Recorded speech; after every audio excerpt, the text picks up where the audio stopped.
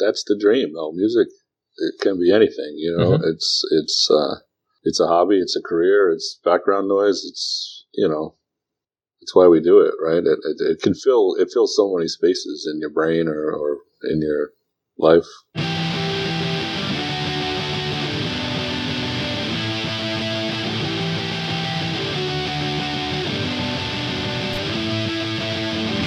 Hello and welcome to Where the Living Room Used to Be, a podcast about Rhode Island's music scene.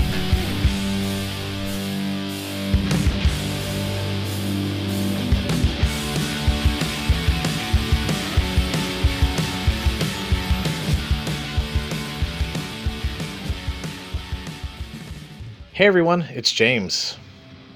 Aaron Jaehnig joins me on this episode for a great conversation about his experience working at the Living Room, some key lessons he learned from Randy Heen, the start of the Parlour and what it was like for him to end his time there, and some of the bands he's played in over the years.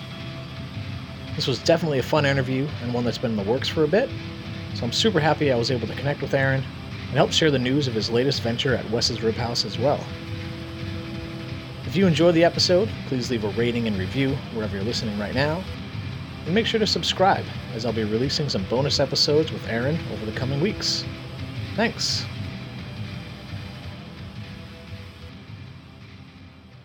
I definitely remember music being part of my household, but, you know, when I was young, you know, everybody just listened to Michael Jackson and Twisted Sister and Weird Al or whatever. Yeah, like the stuff that was on the radio. Yeah. You know, and then Metallica and all that nonsense that came out in the 80s. But there's a couple, like, moments in particular. I was telling somebody else this story. One of the most important musical memories, I remember being at I was in 7th grade at a Our Lady of Mercy Catholic Regional School roller skating party. Okay. You know, and like the standard hits, you know, the Final Countdown was playing, or like, you know, some Hall & Oates jam, and everybody was having a great time.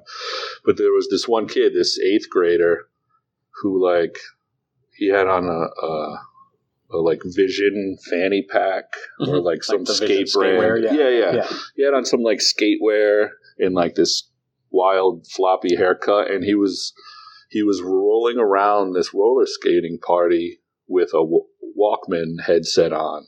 Yeah. And I'm like, why would you go to a place where there's like all of this loud, great music going on and listen to something else? Like, it was like something that really blew my mind at the time. So I went over and I said, Ray, like, what are you listening to, man? Yeah. And I remember so distinctly him pulling the cassette tape cover to They Might Be Giants Lincoln out of his pocket. Okay. And he's like, dude, this is the greatest record that's ever been made to this point in 1989. Yeah. You got to listen to it, dude. Uh-huh. And so I remember, like, him handing me his Walkman headphones and listening to that opening track, Anna Eng it is, I think. It definitely is. And just being like, I had never heard anything like it, you know what I mean? And it was just one of those moments where you're like, holy cow, there's like a whole other, like, this is definitely not a Europe song.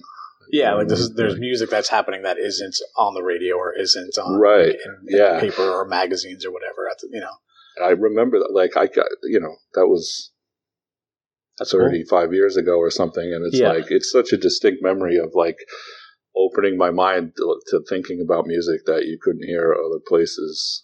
I remember being at a friend's cookout too once.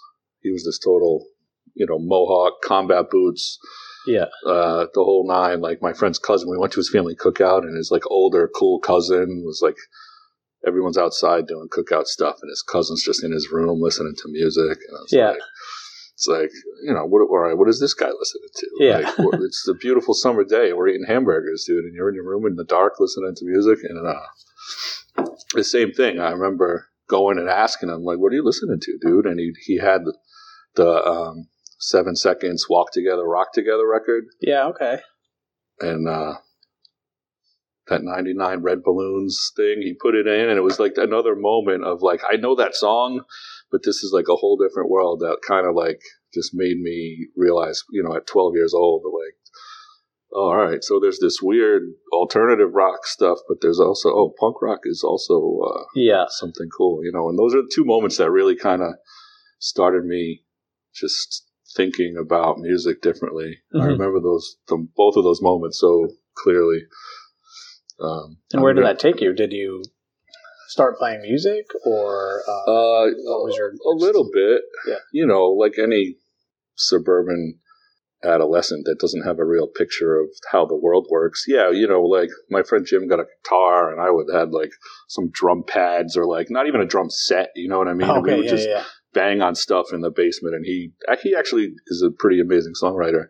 Even then, he was pretty good, and it we would record it, and like I remember recording, like it was literally like me playing the floor and him on acoustic guitar and three people trying to sing harmony, and we like at 12 years old, we sent that in to apply for the WBRU Rock Hunt or something. Oh, wow. Yeah, it was like, you hear the ad, like, local bands, please send in your tapes. And we were like, I can't imagine, like, if anyone ever listened to that tape, like, what they thought about it. Yeah. It was playing music, but then also, I remember... and where was this? Like, where did you grow up? Potawatomi, which is that weird section of Warwick that's not connected to the rest of Warwick, between East Greenwich and North Kingstown, like down by Goddard Park. Okay. It's a weird Warwick is connected by the bay. Yeah. Not even, all right. It doesn't make a lot of sense. But actually, I ended up, the first band I ever played in was with that dude Jim, and what band was that? It was called, and I had never even seen this movie, but I read in Rolling Stone about John Doe and Adam Horovitz from the Beastie Boys. Okay. Were in this like motorcycle buddy film, and like my local Blockbuster Video didn't have the movie. Yeah.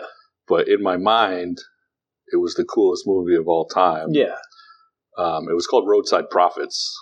I don't know if you've ever seen that flick. I've never heard of it. It's a fantastic movie. But it's this really bizarre, like, motorcycle buddy film. They end up going cross country. They meet Arlo Guthrie, and I don't know. It's a pretty wild movie. Yeah, so it has like a bunch of music folks in it. Yeah, oh yeah. Cool. I hadn't seen it I never ended up seeing it till much later, but we named it. It was a cool band name. Yeah. Especially for like a movie that I convinced myself was amazing. Yeah. Even though I'd never seen it. Yeah. But, it was the same thing. We were so bad. The first time we played live at the Tollgate Follies talent show in 1993, we were so bad for the Saturday night show that our drummer didn't show up for the Sunday matinee show. He was just like too embarrassed. Yeah. Wow. Yeah. Yeah. Just gave up on that. Yeah, he just didn't show up. And what were you playing in that band? I was playing bass. You were playing bass, okay. Yeah, and it was pretty funny, though, because then the kid who was playing keys ended up playing drums the next day, and we just stuck our friend Jay behind the keyboards, and he just stood there, and he got a lot of compliments after the show about... just kind of like air keyboarding? Yeah, and I don't think he even did anything. He just stood there, But, yeah, I played with those guys for a long time, and honestly, that without... one of the other guys in that band's name was also Aaron. He lives out west now, but without him, I don't know if I would have ever taken this trajectory the way we did, because my relationship and my band's relationship with Randy at the Living Room was initiated largely, we were 16, 17 years old trying to, get gigs in Providence or whatever. And as we got old, I guess Aaron started working at the Kinko's on Thayer Street. Okay, yeah. And so in 1994, Kinko's was having an inn at Kinko's to get cheap flyers. And, obviously this is not even the MySpace generation yet. Yeah. Never mind whatever other ways we promote music today, but flyers were gold. Yeah. Yeah, Kinko's was one of the most important businesses that weren't tied to music, but was so tied to music. Right. There's all these stories of musicians that worked there, and So we got gigs we had no business getting because Randy could get cheap flyers from Aaron at Kinko's. Oh, really? For the living room. Yeah. So he was just like, he was appreciative, and whatever else. I mean, yeah, and we weren't bad, but we certainly, the night before Thanksgiving, there was a band back then, Wet Stew. I don't know if you remember these guys. I think I've heard that. They were pretty big on like the hippie and jam scene and all that stuff. They'd put 700-800 people in the living room the night before Thanksgiving around wow. Then. And, based almost entirely on the fact that Randy didn't have to pay for flyers to promote all his other nights. He would put us on shows like that. So, wow. And that allowed me to, develop a relationship with him and with the club that probably wouldn't have developed naturally if we were just like untalented alt folk kids in the mid-90s. That were playing every couple of months or whatever. Right. The normal thing. You just had a deeper connection with them. Right. Yeah. Basically just over the flyers. Yeah. The Kinko's hook up. Thanks, Kinko's. But that, right. So that, that relationship with Randy in the living room changed my life. You know what I mean? I can't even think. Because at that time, it was the, what living room was it? Was that the second one? No, that was the second living room closed in 1989. Oh, it was 89. Okay, yeah, and then it was 90. Or early 90. 95, right? And we opened, Randy reopened over there on Rathbone Street across from the Coca-Cola factory. Yeah. That was 94, 95. Yeah, okay, all right, yeah. So I would beg my parents. I remember Ice-T's Body Count was one of the shows, definitely Ramones shows. I would beg my parents to let me go to shows at the living room in the early... in the late 80s, and I never pulled it off. They never would let me go. Oh, no? So I never made it to the Big Bubble, the infamous room, but every generation idolizes the part they got to live. So, but I think we did some pretty cool stuff at that. You talk to some old timers, the third living room, that wasn't even really a thing. I was like, well, it's because you never came. Yeah. You know what I mean? Like, there was plenty of stuff going on there. Yeah, can you talk more about that? So obviously you built that relationship with Randy. Like, how did you end up working there? And then what are some of the memorable times there? Sure. Oh, memorable times. That's we don't have that long. But. Yeah, I know. Yeah. So we just kept playing there all through that. Those guys that I was playing with, Aaron and Jim, in our just little alt folk trio. We had like a residency at the 193 Coffee House at URI, and we played. Yeah.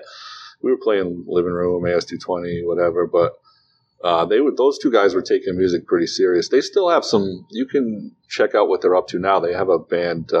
They've released a couple. Jim lives in Minnesota. Aaron lives in California, but they actually record. They still put out full records. They record together virtually and send each other tracks. It's called the Ampersands. Oh, okay. Pretty cool, like apples in stereo, kind of like. Oh, okay. Poppy. That's cool. Interesting poppy stuff. Yeah, they're still doing cool music. But those guys were taking their music serious, and I was at that point at URI not taking anything serious. So they kicked me out of that band. Oh, really? Okay. Yeah. But still wanted to be involved in live music and whatever else. I hooked up with my friend Mike, and we just started trying to manage bands and book shows and stuff. And there was a band at URI back then called the Lula that we were managing them, and we started booking them pretty regular at the living room. Mm-hmm. And we were bringing in some other bands and putting on some nights here and there. And I forget exactly how it all panned out, but Randy just offered us Wednesday nights. He said, just as a steady thing. He said, "Hey, do you guys want to book Wednesday nights at the living room? You have to pay the sound guy $60 a night and do the door yourself. Yeah, I'll provide a bartender. And you guys book the bands and do whatever you want. Yeah, with the door is." You guys cover the sound man, who at that point that was August of '99. I think we started doing that. Sound man was making $60 a night, so as long as we could get $60 through the door, pay the sound guy, and obviously, so we started booking every Wednesday night at the living room, Wow. That went on for a few years.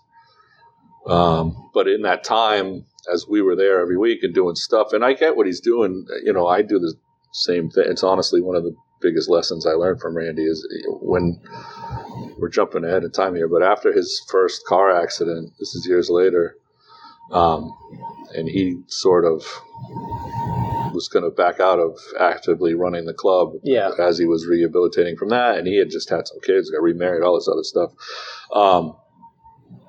When he handed me the control of the booking calendar at the living room, and we spent an afternoon in training.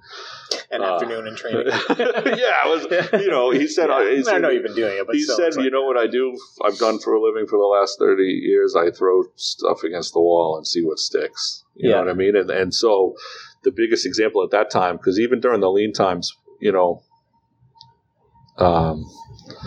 before Mike D and the folks from the old Met got involved and started bringing in national acts to the living room, there was some tough times going on over there. Just the thing that kept that place open was the Tuesday night energy techno night. Yeah.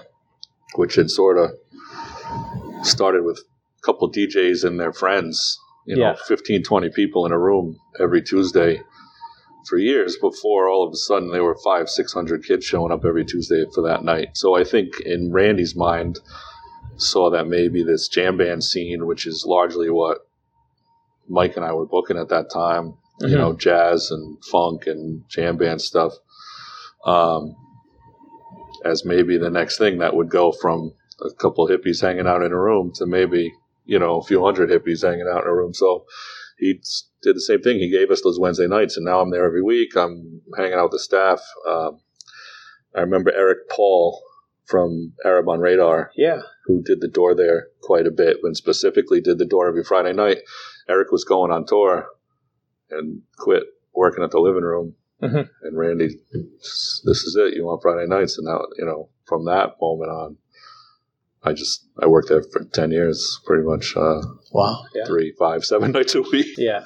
And was it the type of place you were hanging out when you weren't working, or?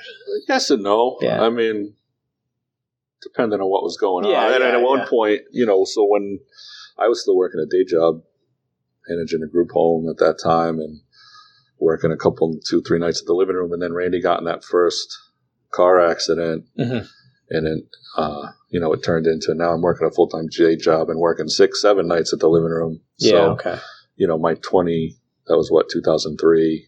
Mm-hmm.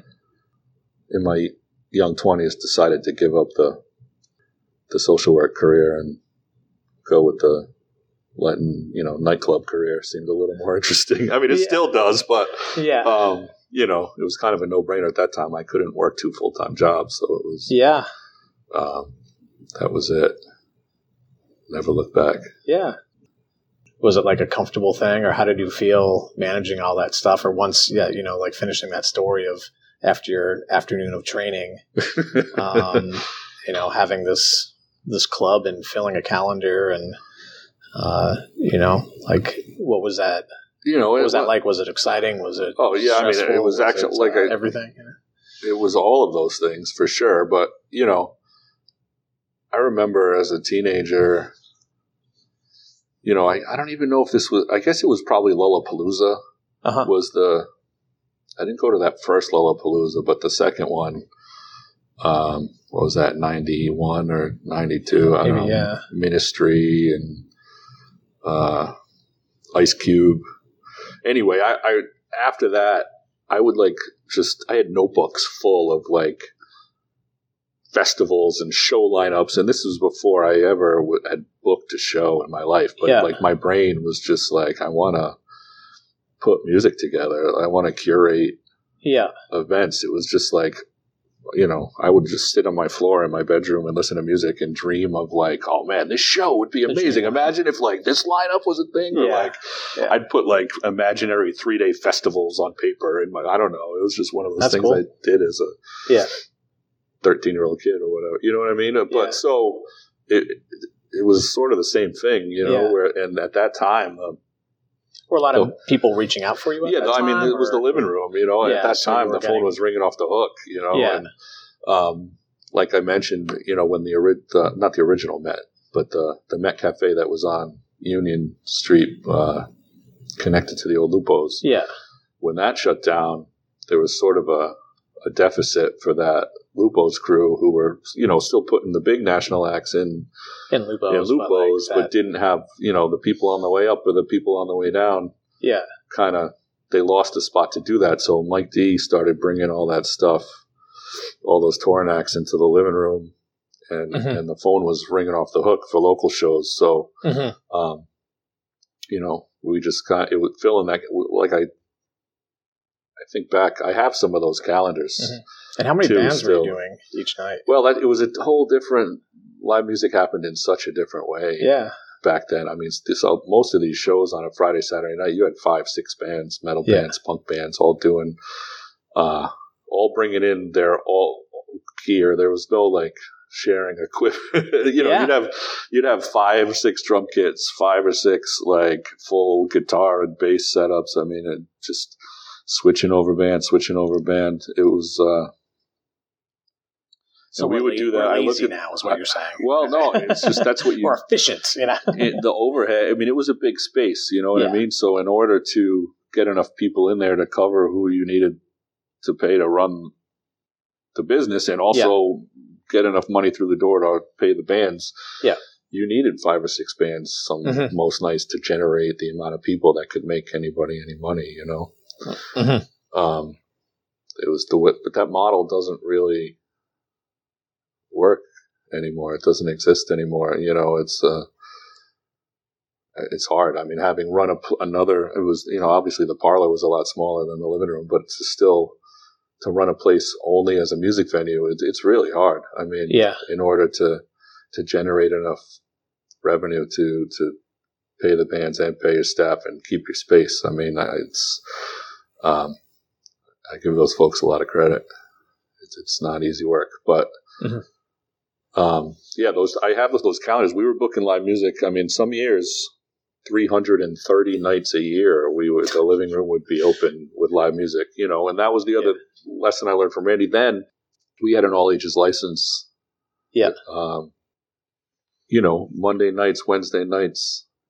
And he always said, sure, this is a 14, 15-year-old kid playing for his mom and his girlfriend or whatever, and it doesn't always sound great, or, it's not always, but, you develop that love for music and for playing out and being in a band.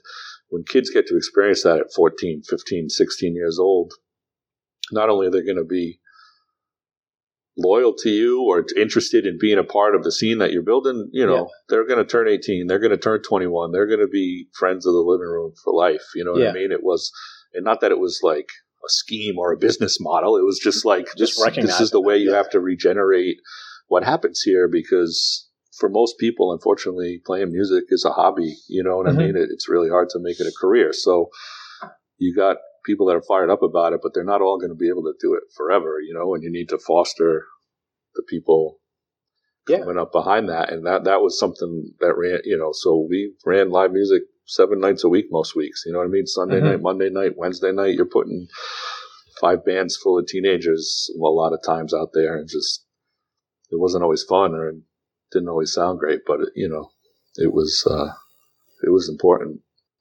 No, yeah, that's amazing, and that's just cool to hear that about Randy, and just the understanding and foresight that he had for that, And he had to do it because, I mean, he was the same way. He was a dreamer. He had plenty of opportunities to do things other than, I think he ended up giving up his house. He lost his house in the process of opening and keeping open that third living room, at a time where things weren't going well. He had this tiny apartment above a barbershop on Branch Avenue, you know what I mean? Wow, At one point early on in that third living room where, a lot of people in their 40s, with the son in college or whatever else was going on at that time, you get to that point where it comes down to your house or the music, and Randy chose the music, you know what I mean? Yeah. I mean, and his history is just amazing anyway, from managing P-PAC and then opening the first living room downtown. Yep. it was just, he always said, and I'm sure you had Gregory on, so I'm sure we always quote the same stuff. But Randy had his things that he would never let you forget. But to him, musicians were like the purest form of dreamer. He called them the last dreamers in the world, because everybody, doesn't matter. You're that kid at 15 on the stage playing to your mom and your girlfriend. That's not what you see or feel when you're looking out. You're on that stage with the sound guy and that huge PA, and you're going through the music that you guys have been practicing 3 times a week for the last 6 months.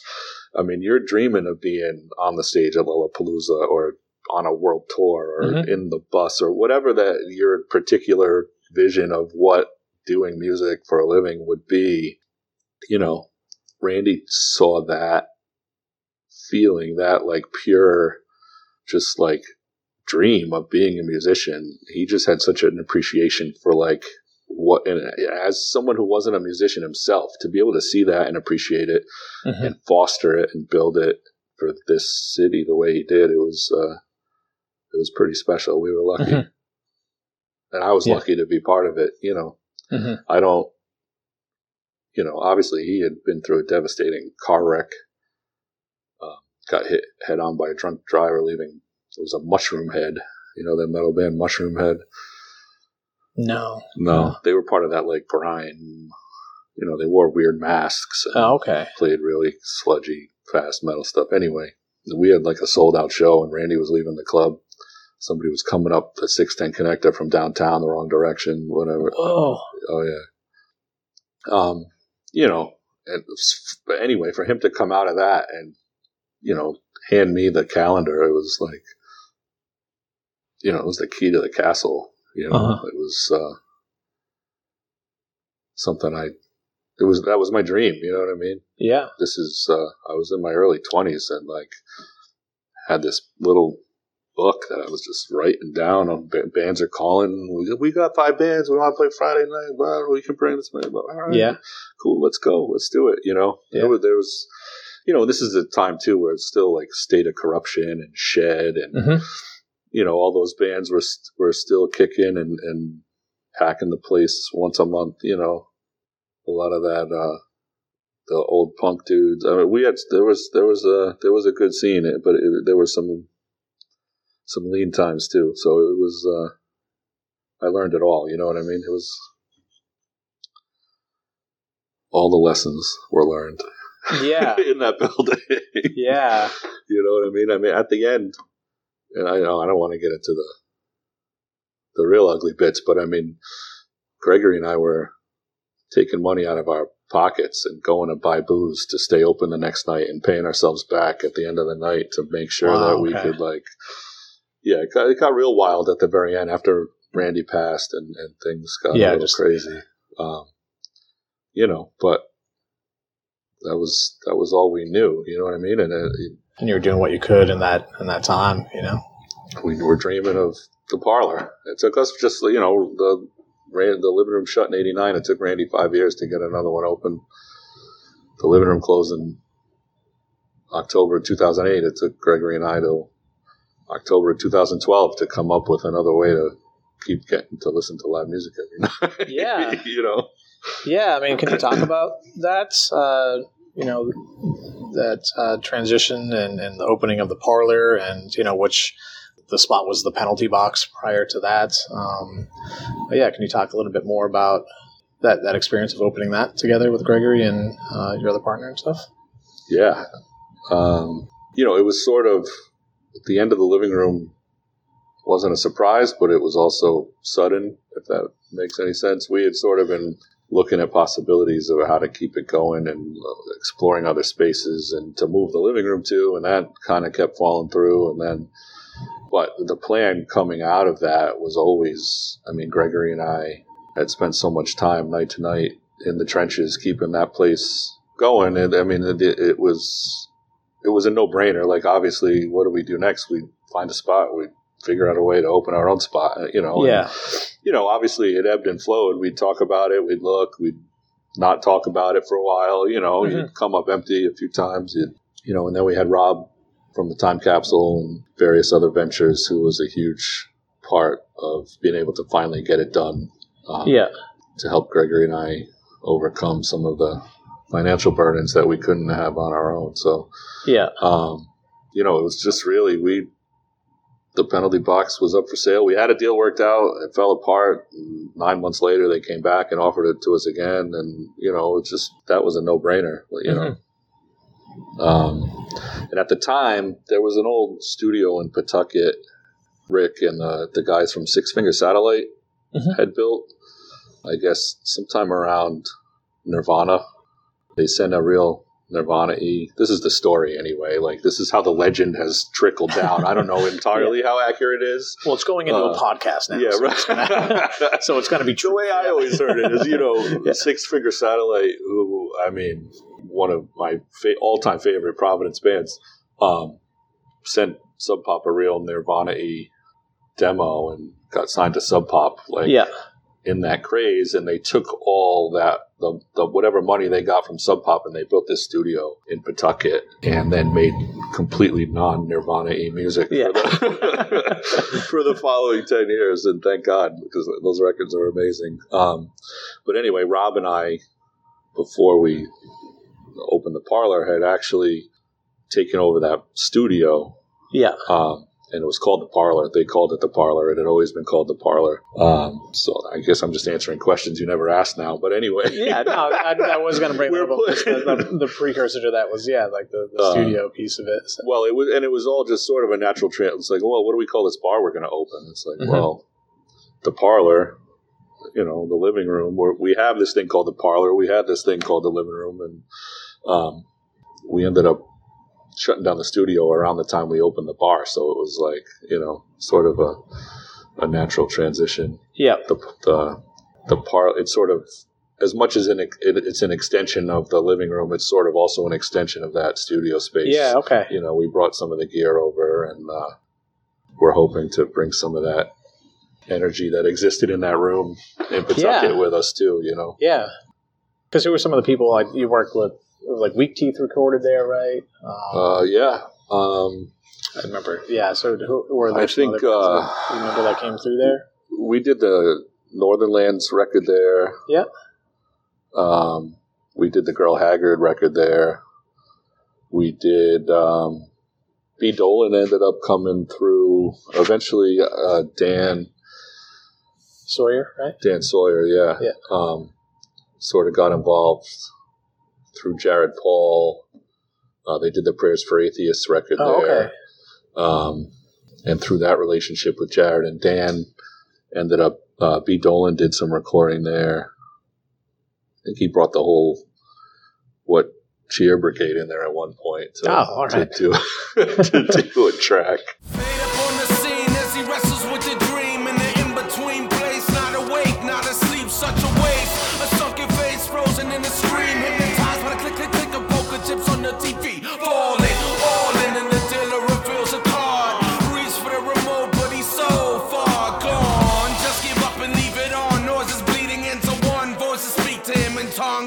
Beating like a drum, can't take the whole feeling. They're beating on his blood, can't get out. Too much doubt to overcome, too much loss. Shut the door, cut him off.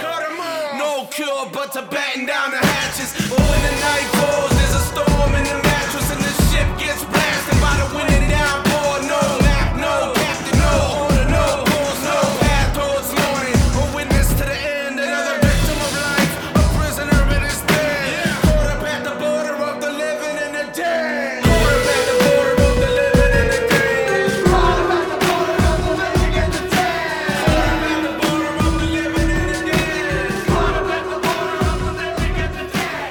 Can't get to sleep, so the dream never ends. We can't get to sleep, so the dream never ends. Caught up at the border of the living and the living and the dead. Opening the Parlour, having your own spot after all of that, like what was it? Was it like the first show was, Thanksgiving Eve 2012 with Northern Lands and Jay Burnt and the Orphans? Was that the first show? That's what the internet said. Yeah, we had a soft opening, I guess, sometime right around Halloween. Yeah, I don't... So, it looks like you had opened prior, but that was like I'm trying to remember now if that was like if there were other events that had happened in that tween time, but man, Jay Burnt was that band was fantastic at that time. Northern Lands was pretty good too. We had fun. Yeah, we'll get to that too. But yeah. To those that don't know, listening, Aaron was in Northern Lands, so that's what the inside joke was. No, that band, that was, from getting kicked out of playing with my high school friends band while we were in college to like, how serious and fun still, but serious working with Josh and those guys in Northern Lands was, and, driving to Boston and New York all the time to do stuff, which at that point I had never really been in bands that took life that seriously, you know what I mean? Yeah. Girl Haggard lasted for a long time and played a lot of places, but not in I don't know, it just felt different. Northern Lands felt different. Girl Haggard was fun. We were just, getting drunk and playing silly country songs. Yeah. But really fast. Yeah. But Northern Lands was different. Yeah, Josh is serious and is a pro, and I mean, what he's doing now is... I pretty much forced him to let me play in that band because it was right after the I forget where I was. I might have been at Firehouse 13 at that time and I left. I don't know, but I had taken a job driving a truck for this fertilizer company. You get laid off in the winter. Yeah. And so I had nothing to do. I was maybe bartending at Talk of the Town a night or two. And I was laid off all winter. And I went to, what's that place? The Bar and the Water where the guy from Dropkick Murphys owned it for a while, but now it's Fishco. Yeah, Fishco. Right. Okay, yeah. Josh and Pete, the guitar player, and the other Josh, the drummer, were playing the show at Fishco without a bass player. And so I pretty much just kind of forced my way into the band. I said, listen, dude. And then honestly, we spent that whole winter, Pete was laid off landscaper. Josh was taking music serious. I was laid off for the winter. There's some basement in the West End. We just stayed there all winter and just played music like 3, 4, 5 hours a day. Some days like 3 or 4 times a week. Sometimes I don't know that was the most serious and like diligent I had ever been about playing music, and it was a fun time. Yeah, I didn't realize that. I mean, I knew that it seemed like the band. I thought it was more of just because of the history. Josh had played in other bands and such as yourself, Girl Haggard, and just your history in booking. But it seemed, like once the Northern Lands came out as a band, the name of the bands, like it was like you're playing BRU spring, or summer concerts. You're, playing a bunch of other like opening sets. You're just traveling a lot and stuff. Yeah, it was awesome. We deservedly lost the WBRU Rock On to Roz Raskin and the Rice Cakes. So yeah, I'll take runner up to Roz any day. Yeah. But yeah, I mean, with the Parlour, I mean, however much you want to talk about it, but what I guess even just answering, like, was it cool? Like that first night you're opening and you had those dreams for years. And like, finally do it for yourself. To do it and like, or lock up that night and be like, oh, this is my place. This is our place, like. Yeah. It's all such a blur now, as much as I do have like some really clear musical moments in my brain. The Parlour was such a blur to get that play. I think people were walking through the front door for the soft opening while Brian, our friend Brian, was still painting the logo above the door. Like the paint was still wet. He might have still been on the ladder and people were walking underneath to come in and get drinks. Yeah.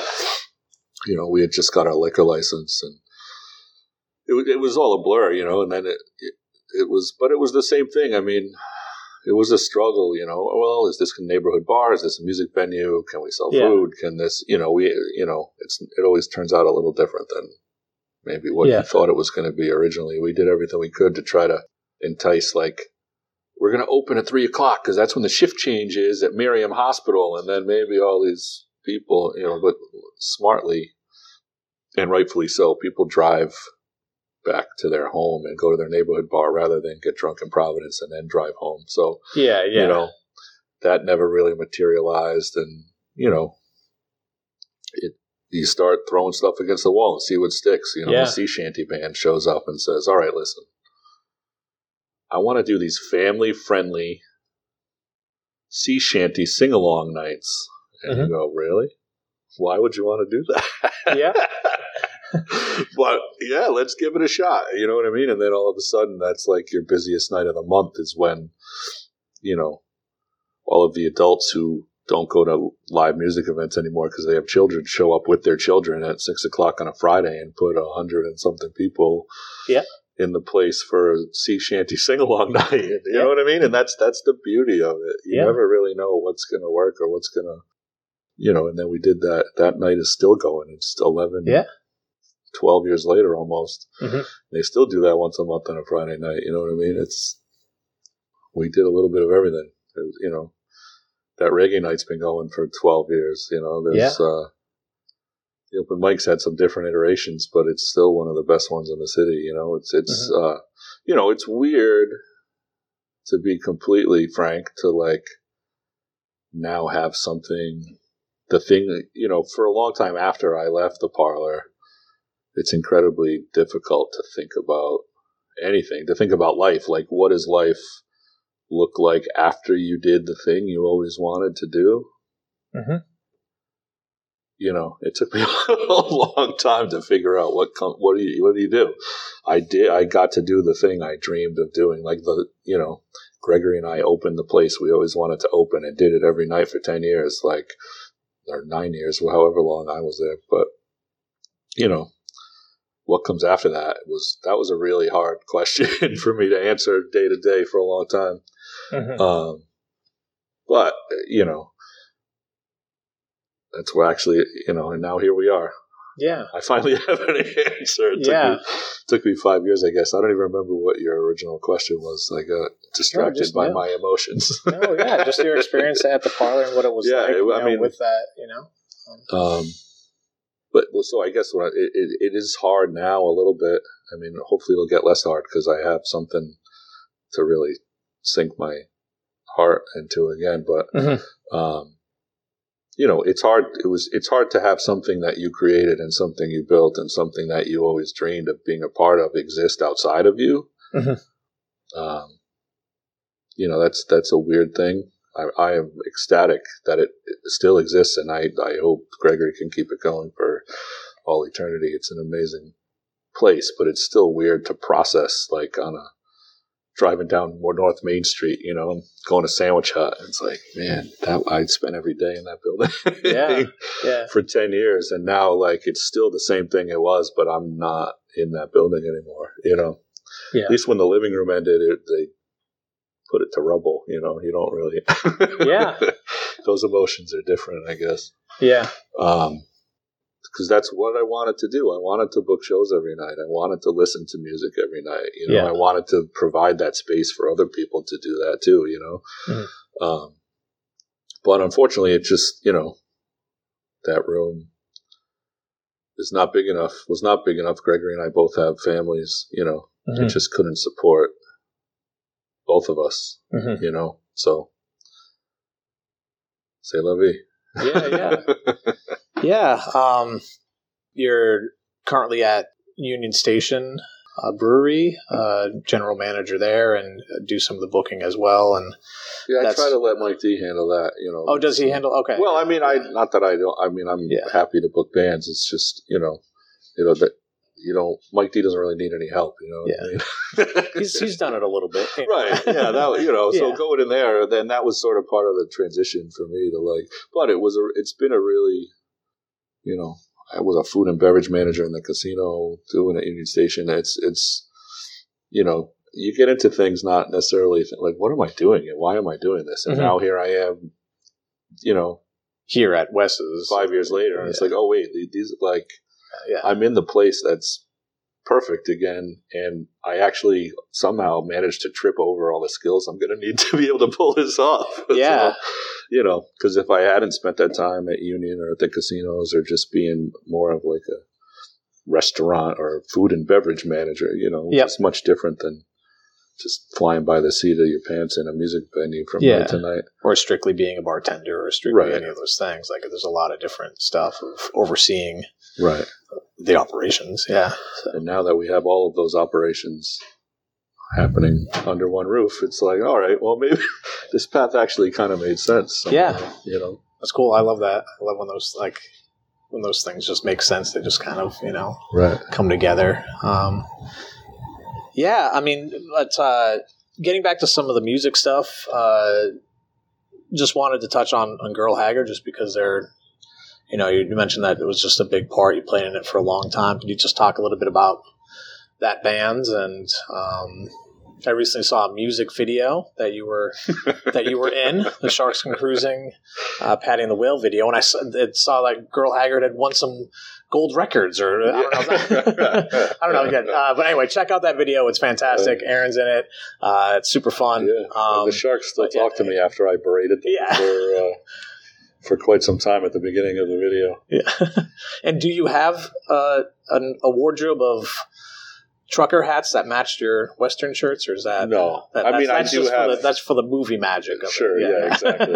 I felt a little weird saying it too because I was like, "It's a perfect line."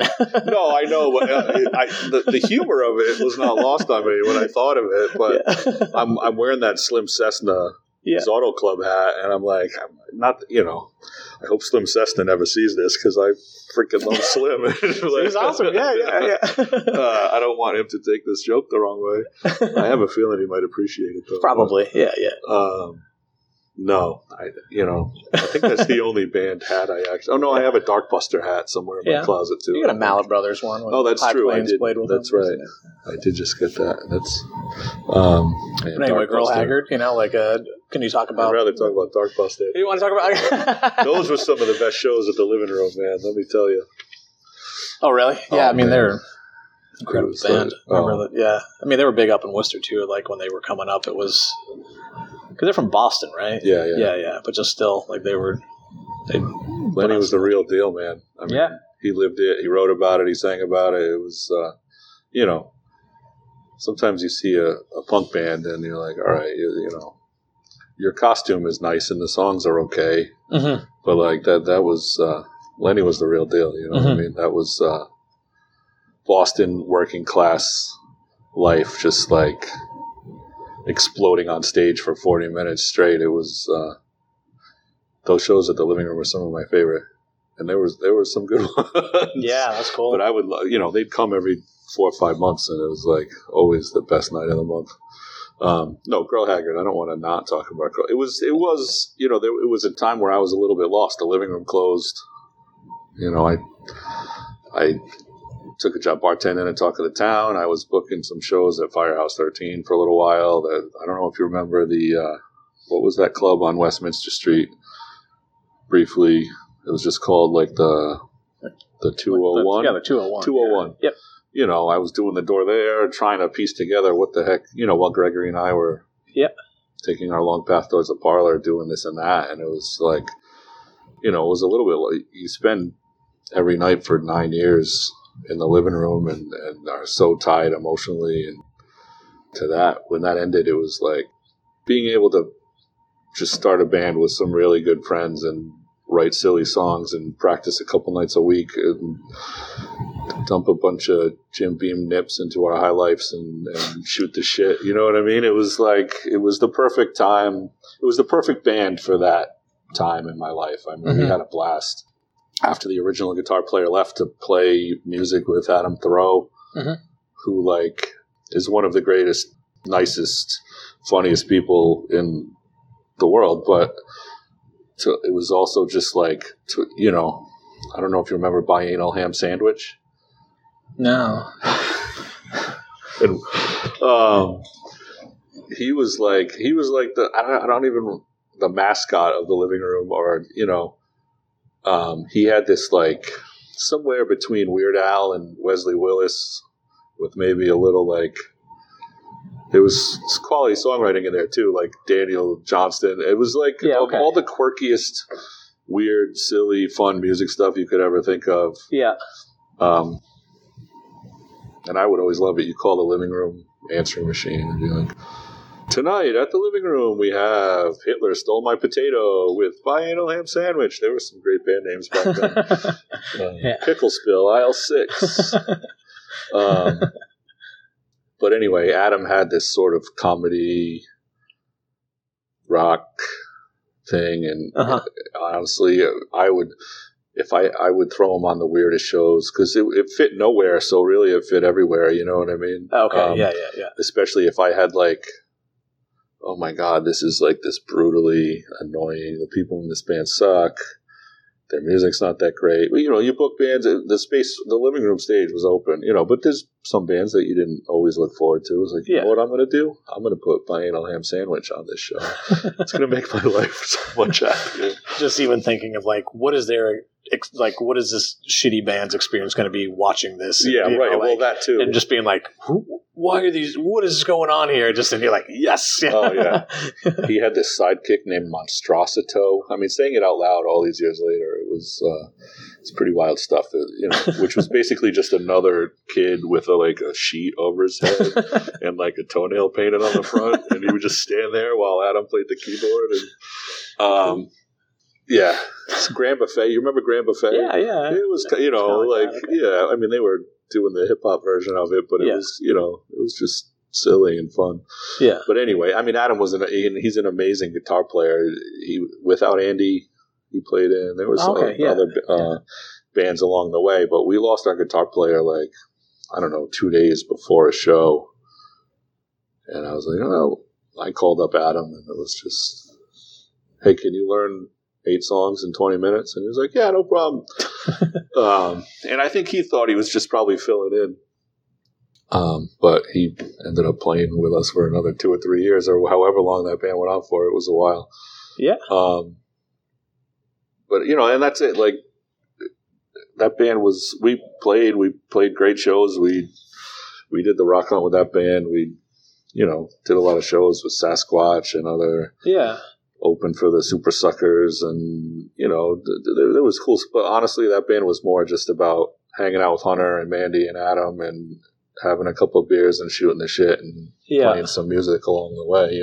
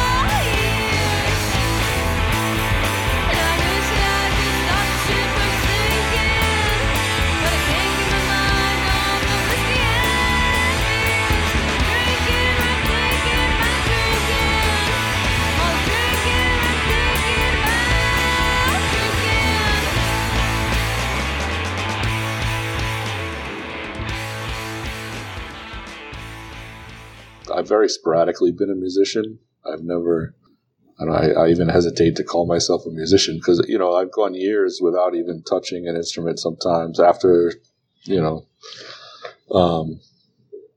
had a band called the River Bottom Nightmare Band sometime in the early 2000s. And then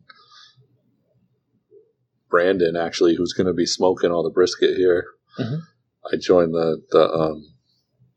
the Hillbilly Graham Crackers for a while, but all of these projects have years of time where I'm not really playing any music in between them, and then somehow you always come back to it when you need it.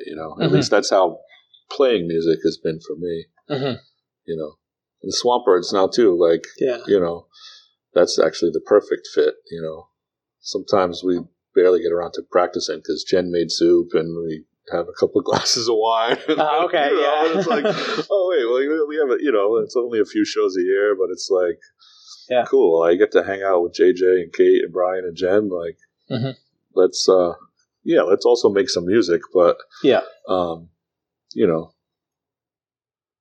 And you just connect with them just from being friends and like that's the same sort of thing of like they needed a bass player? Yeah, it was, I think at some point, I don't know, Jen and I have also been mixed up in some of the same activism and environmental circles and stuff. And I don't know what we were talking about, or it was like, yeah, we don't really have a bass player. And, you know, sometimes I think Steve Donovan was filling in and helping him out when he could, but he's got so much stuff going on. I was like, you know, I was like, well, you know, if I can do it, I'd be happy to help. And then it just sort of turned into, cool, I hope Jen's making soup. I want to go there every Tuesday. You know, whatever it is. Yeah, you know, it's just,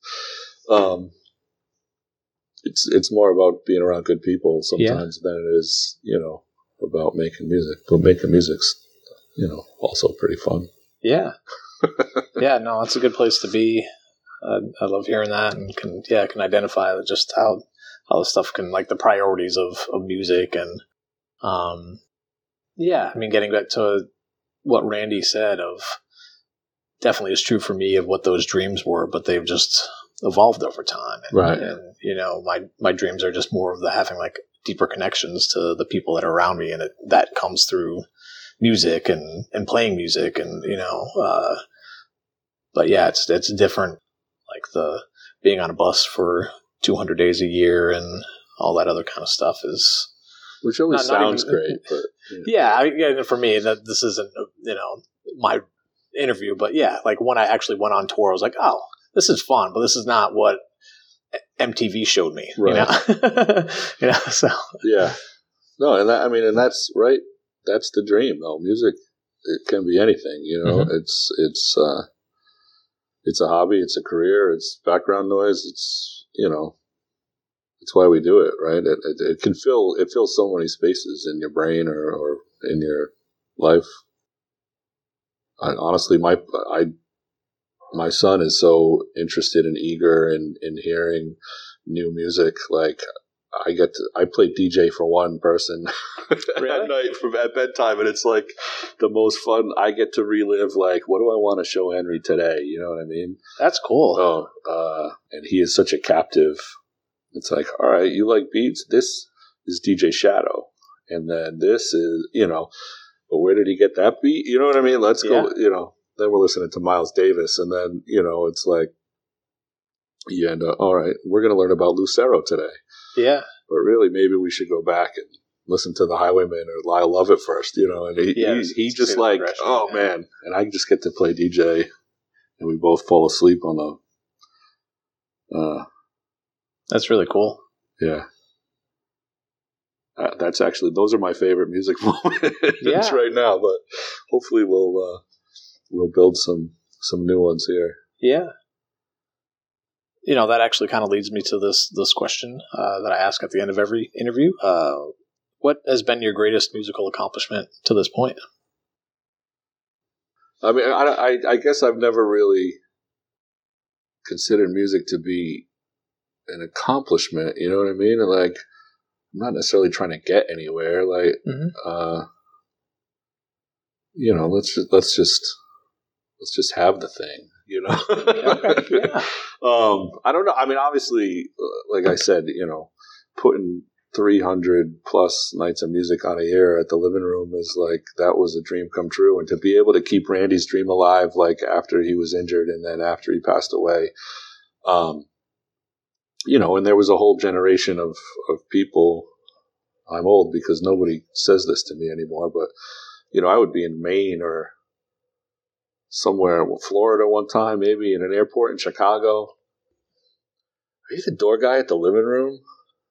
No, I swear to God. Really? Oh, yeah. Because some kid was in a touring band, or like, oh, yeah, dude, I drove down for that Eye on Fire show. That was like the greatest show I've ever seen. You were the door guy at the living room. You know what I mean? It was like, there was a whole generation of people all around New England, at least, that was like, you know, I was literally walking in York Beach, Maine, into like this beachside movie theater, and the kid selling the tickets is like, oh yeah, man, you're the door guy at the living room, you know. to be a part of that legacy is obviously I'm incredibly proud of that, to build what Gregory's been able to keep going at the Parlour.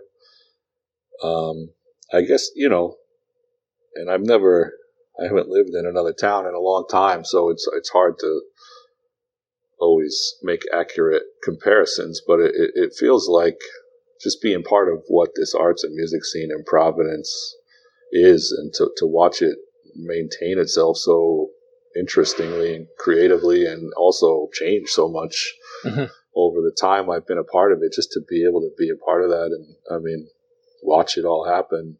Because really, at the end of the day, the guy booking the shows I'm not really doing the work. That's the part I love. It's fun for me. Like, let's plug this in here and these bands together. Like, oh man, you guys would be so good if you played with these guys. Like, that's fun for me, but I'm not really doing the work.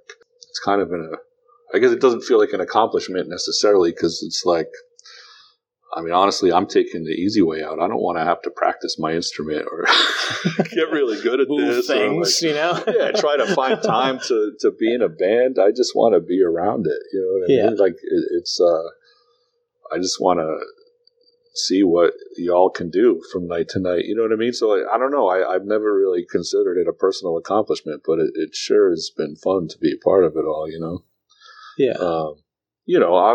And people don't even remember the BRU Rock Hunt now, but, just like being able to be a part of that stuff. Someday being able to say losing to Roz Raskin that'll be something people will value highly. So, or, one time, I know you're going to ask me this question in a minute, and I'm going to answer it again. But at the old Liberty Fest on Duke Street, the original Liberty Fest, when they were just Christian and his people over there on Duke Street were running the original pig roast 4th of July party. Mm-hmm. A very young John McCauley played before its time folky jam harmony Southern rock band, the Hillbilly Graham Crackers, which once people found out about, somewhere between that band and the Avett Brothers, nobody gave a crap about that kind of music. You know what I mean? And we were playing it at exactly that time. Anyway, we played right after John McCauley, so I also, I got to have Deer Tick open for me. Yeah. That's not really, that's the accomplishment. It felt like an accomplishment. Yeah. Those are the, man, even John at 17 was playing songs that were blowing your mind. For real. Yeah, it's actually the same thing. Like when I was playing in Barn Burning, he was going by My Other Face. He played somewhere, I think it was in Attleboro. And it was like, oh shit. Who's this dude? Right. No, that was it. You show up, it's the 4th of July, you're having a beer, and then you all of a sudden look up and you're like, oh my God. Yeah. This kid's freaking good. Yeah. I guess what comes to mind, though, just out of curiosity, is looking back at those times of the living room, and, yes, it can be, romanticized in some way, but, like what was happening at Babyhead and those like lineups of, like what was in the paper, and you'd see all that stuff, like putting that against like the scene now, like what are your thoughts on that shift of the change in how people consume music and enjoy music and support music and all that kind of stuff? Yeah, looking at those old Babyhead ads, it's like, you don't know how good you had it, right? It's like Friday night, Ben Folds 5.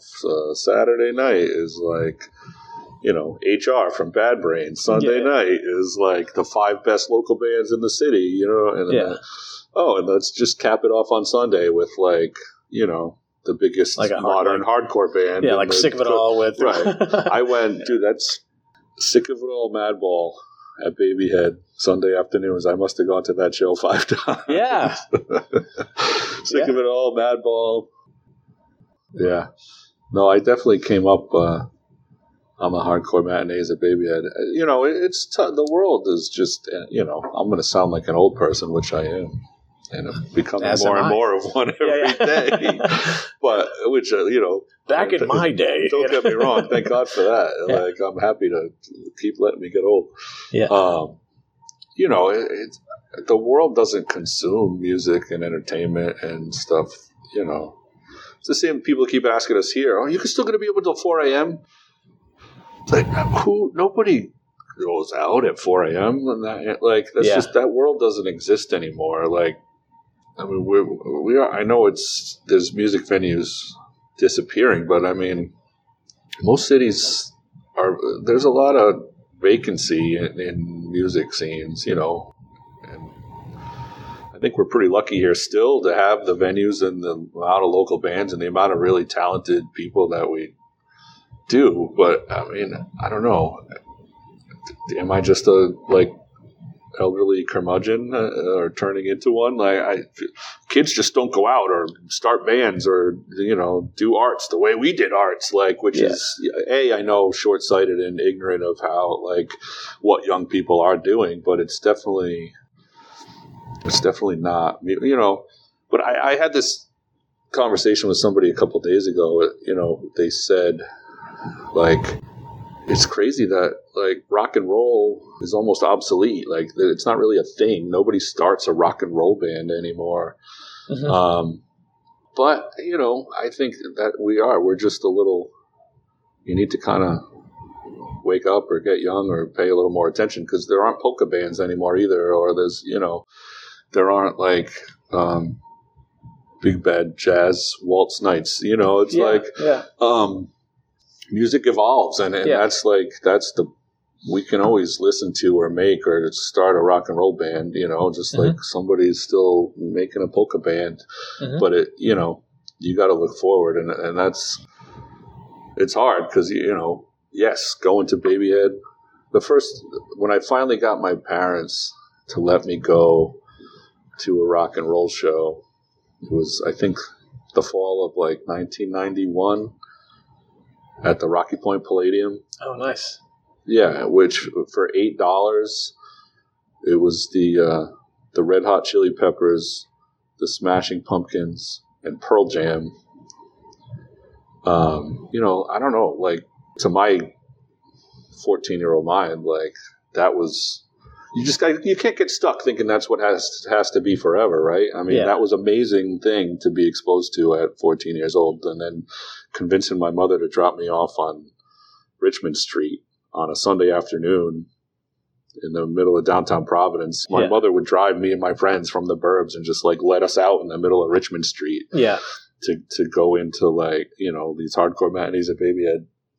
I don't know. That stuff doesn't seem to exist the way it did 30 years ago, but I don't want to get stuck on thinking that means something bad is happening, right? I mean, you kind of have to look at, so if I'm not seeing what young people are doing to be creative or make music, I'm probably not looking hard enough, because it's got to be there. Happening. Well, that's what I mean. Yeah, and it's I just don't want to get stuck in looking at you know, it sucks. We don't have lineups. I can't open the Phoenix and look at, holy crap, night after night after night, a cool show at Babyhead, night after night after night, a cool show at the living room or whatever. Or, you know, the Lupo's ad used to have 26 shows on it every month, and now it has 4, maybe. You know what I mean? I don't know. The world is consuming arts and music differently. I just hope I can keep up, you know what I mean? Yeah. I mean, I am perfectly nostalgic for it all, and I love being able to be a part of the things I've been able to be a part of. But you know, I don't know. I'm looking forward to finding what's next, what we can fill this room with, and you know, hopefully it can be just as much a part of the community, or whatever people will be nostalgic about 20 years from now. They're remember when Wes's reopened and they started doing music, or you know, whatever the thing is, you know what I mean? I don't know. Yeah, you treat people well, it will be, you know, because those are the things that seem that do kind of stand out. I mean, we didn't really talk about it. I mean, it's not an interview of Randy, but renowned for how he treated bands and home cooked meals and stuff like that. You know, Jake's. Whenever we played there, they treated us so extremely well. Right. You know, playing at Union Station, treat us incredibly well. You know, it's amazing what you do there. So anyway, those are the types of things that can, like how you interact with the bands. Again, like for me personally, Espresso Bar, like Eric was just an incredible person that just gave us a shot and just treated us well and paid us. And the same thing with the Parlour. Like there's never been a time that I played the Parlour and like, there's no money, like there was money, like, I played other places and there's like, so there's no money, like, okay, well, whatever, but, and I don't understand like the business, but it just like the Parlour just treated us well, right.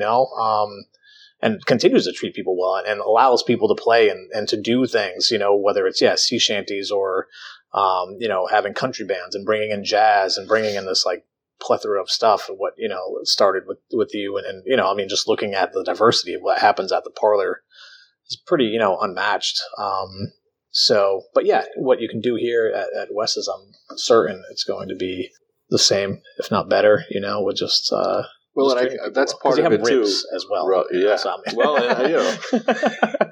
those other places didn't have ribs, so Have you ever had a smoked roast beef North Shore 3-way?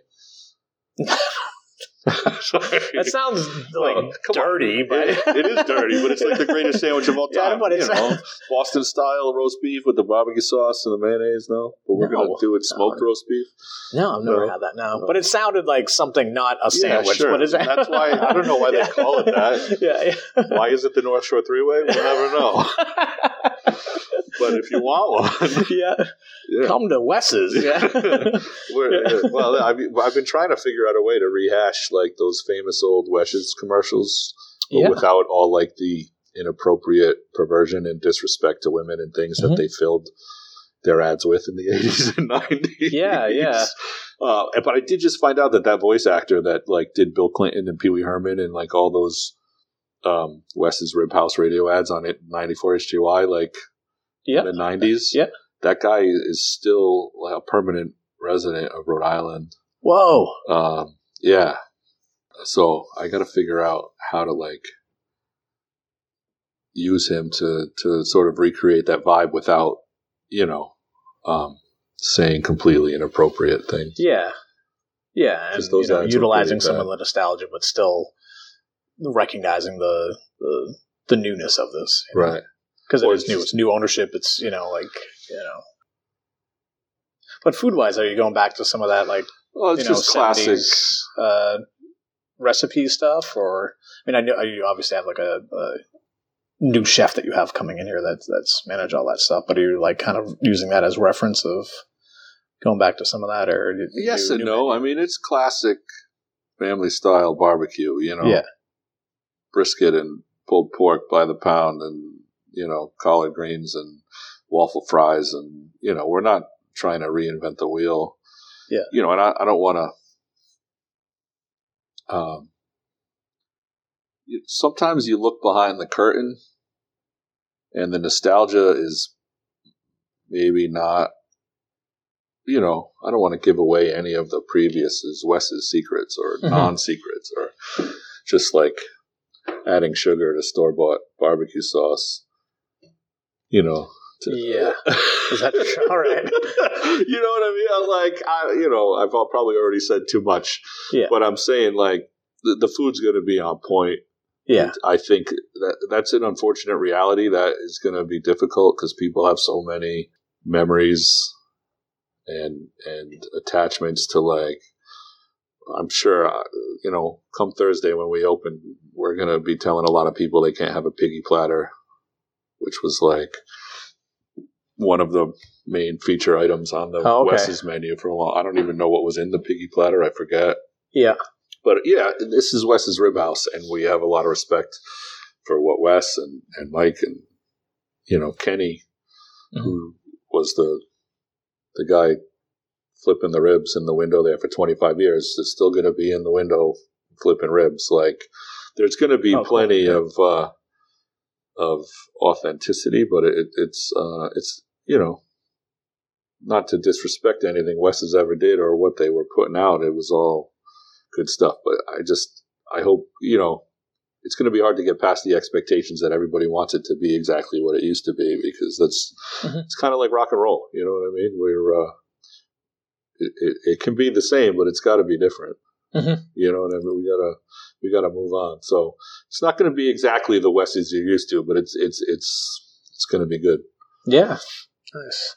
And how many nights are you planning to do music as at the onset here? Like I said, I was kind of slow rolling it and trying to just, fill nights with people that I have relationships with and have been, dealing with for years, and kind of, like I said, Mike D's been doing most of the booking at Union Station. So not that I haven't been paying attention or, unfamiliar with the Providence music scene, but at the same time, it's been a few years since I was filling 300 days a year on a calendar. So, but, with Danielle coming over and getting involved, I think we're going to be able to ramp it up probably a lot sooner than I had originally planned. And it's, like I said, it's not like I wanted to take it slow. I just wanted to build it organically. And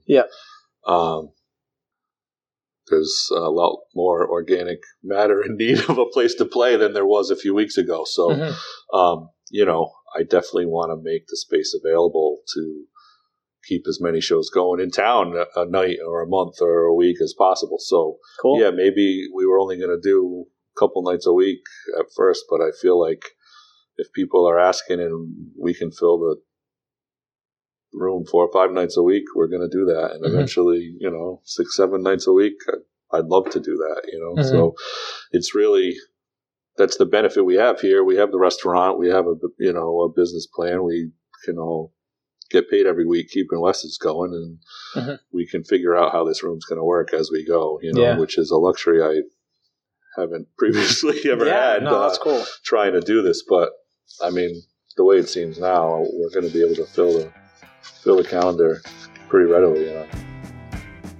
I can't wait. Nice. This has been cool, Aaron. Appreciate it. I talked in circles, I think, but we talked about some stuff. We did, yeah. I'm at level with the lights on your island made of stone and glass.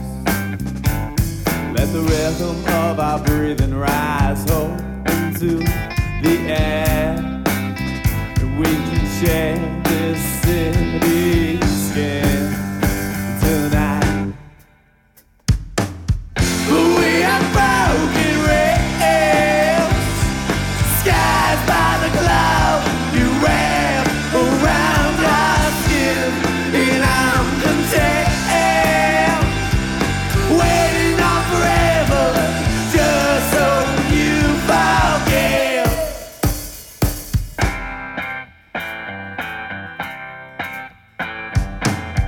Apart from any song can justify the waves, y'all. Ship was never far from shore. Stand fast and cast a stone into the sea, and I will